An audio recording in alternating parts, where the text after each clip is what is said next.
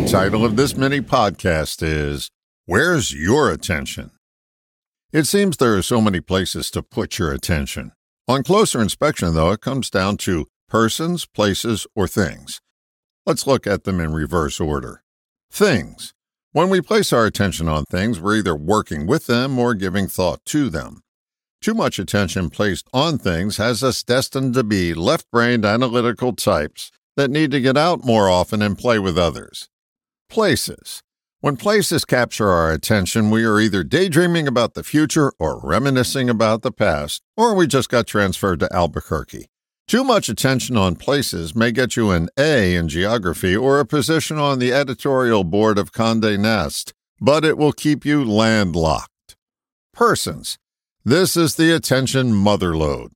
There are two choices for attention within the persons category, yourself or others.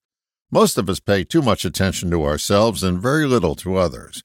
When we give too much attention to ourselves, others disappear. Yeah, we may be having interactions with them, but please trust me, they are not there. We don't see them and they don't feel us. We get just about everything that comes to us in life from other people. Doesn't it make sense to give them more of our attention? They're quite deserving of it, and the side benefit of giving attention is that we are amply rewarded by this treasure trove of humanity. Other people provide our lives with the richness that is lost when we're holed up playing video games or watching Law & Order marathons. This isn't a rant on taking time for personal pleasures.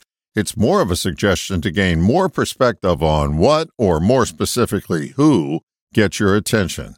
Here's an exercise that will immediately enrich your life and takes very little practice to master it. In your next conversation, give your full attention to the other person. The minute that you find yourself going into your head to formulate a response while they're talking, bring your full attention back to them.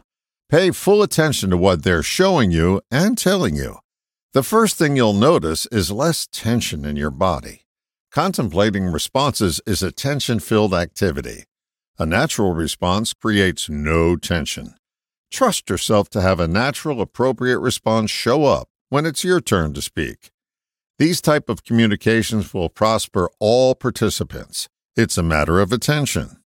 This is such a basic idea that proves itself time after time.